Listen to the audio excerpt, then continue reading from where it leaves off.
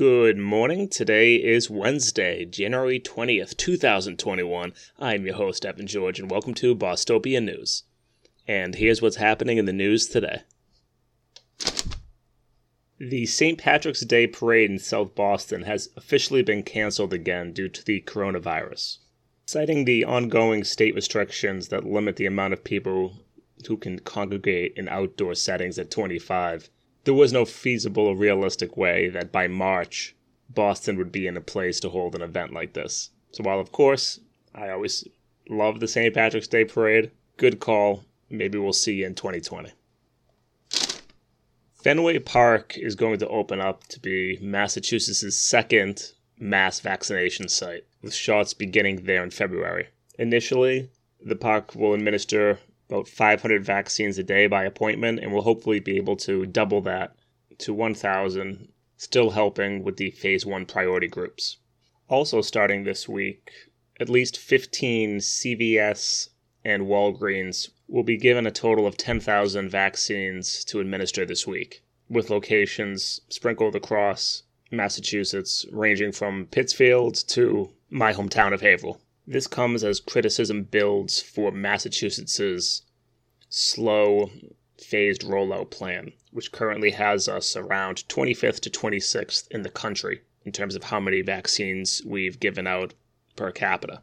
Most frustrated are senior citizens here in Mass, people over the age of 65, who have still not been prioritized. Starting, hopefully in February sometime soon, the cohort will be expanded to residents age 75 and older, but ultimately, while we definitely could be doing better, this is a supply problem, and we need a massive ramp up in production of vaccines if we're going to put a dent in this.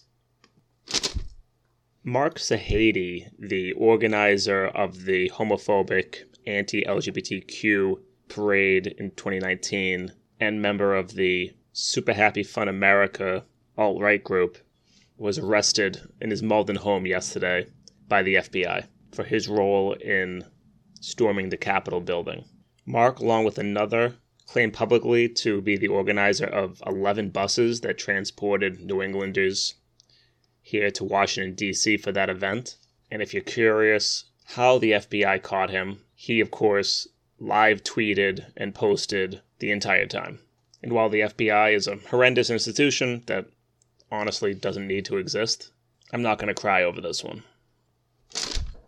Democratic lawmakers here in Massachusetts made good on their promise this Tuesday by refiling an identical bill, the climate bill, that Charlie Baker vetoed just last week.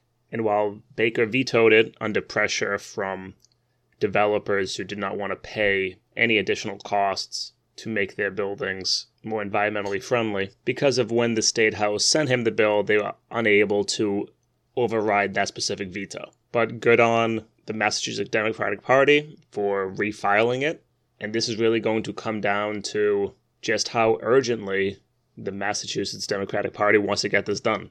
And as of now, there is no specific timeline for when they will actually take up this bill. So let's hope it's sooner rather than later, and that this was not just a symbolic act. The Mass Inc. polling group released some new numbers this week, and apparently everything is sunshine and rainbows here in Massachusetts. Charlie Baker currently has a 73% approval rating, and the state legislature comes in at 65%.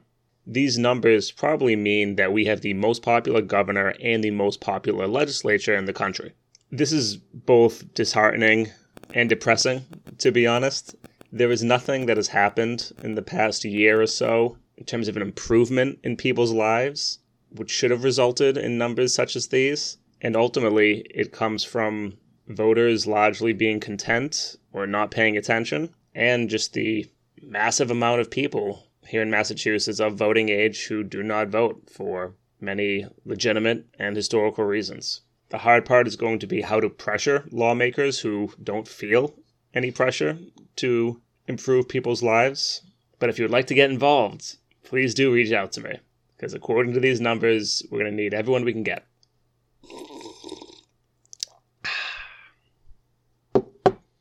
And that's going to do it for today's episode. Apparently something's happening in Washington, D.C. today, but you can get that news elsewhere.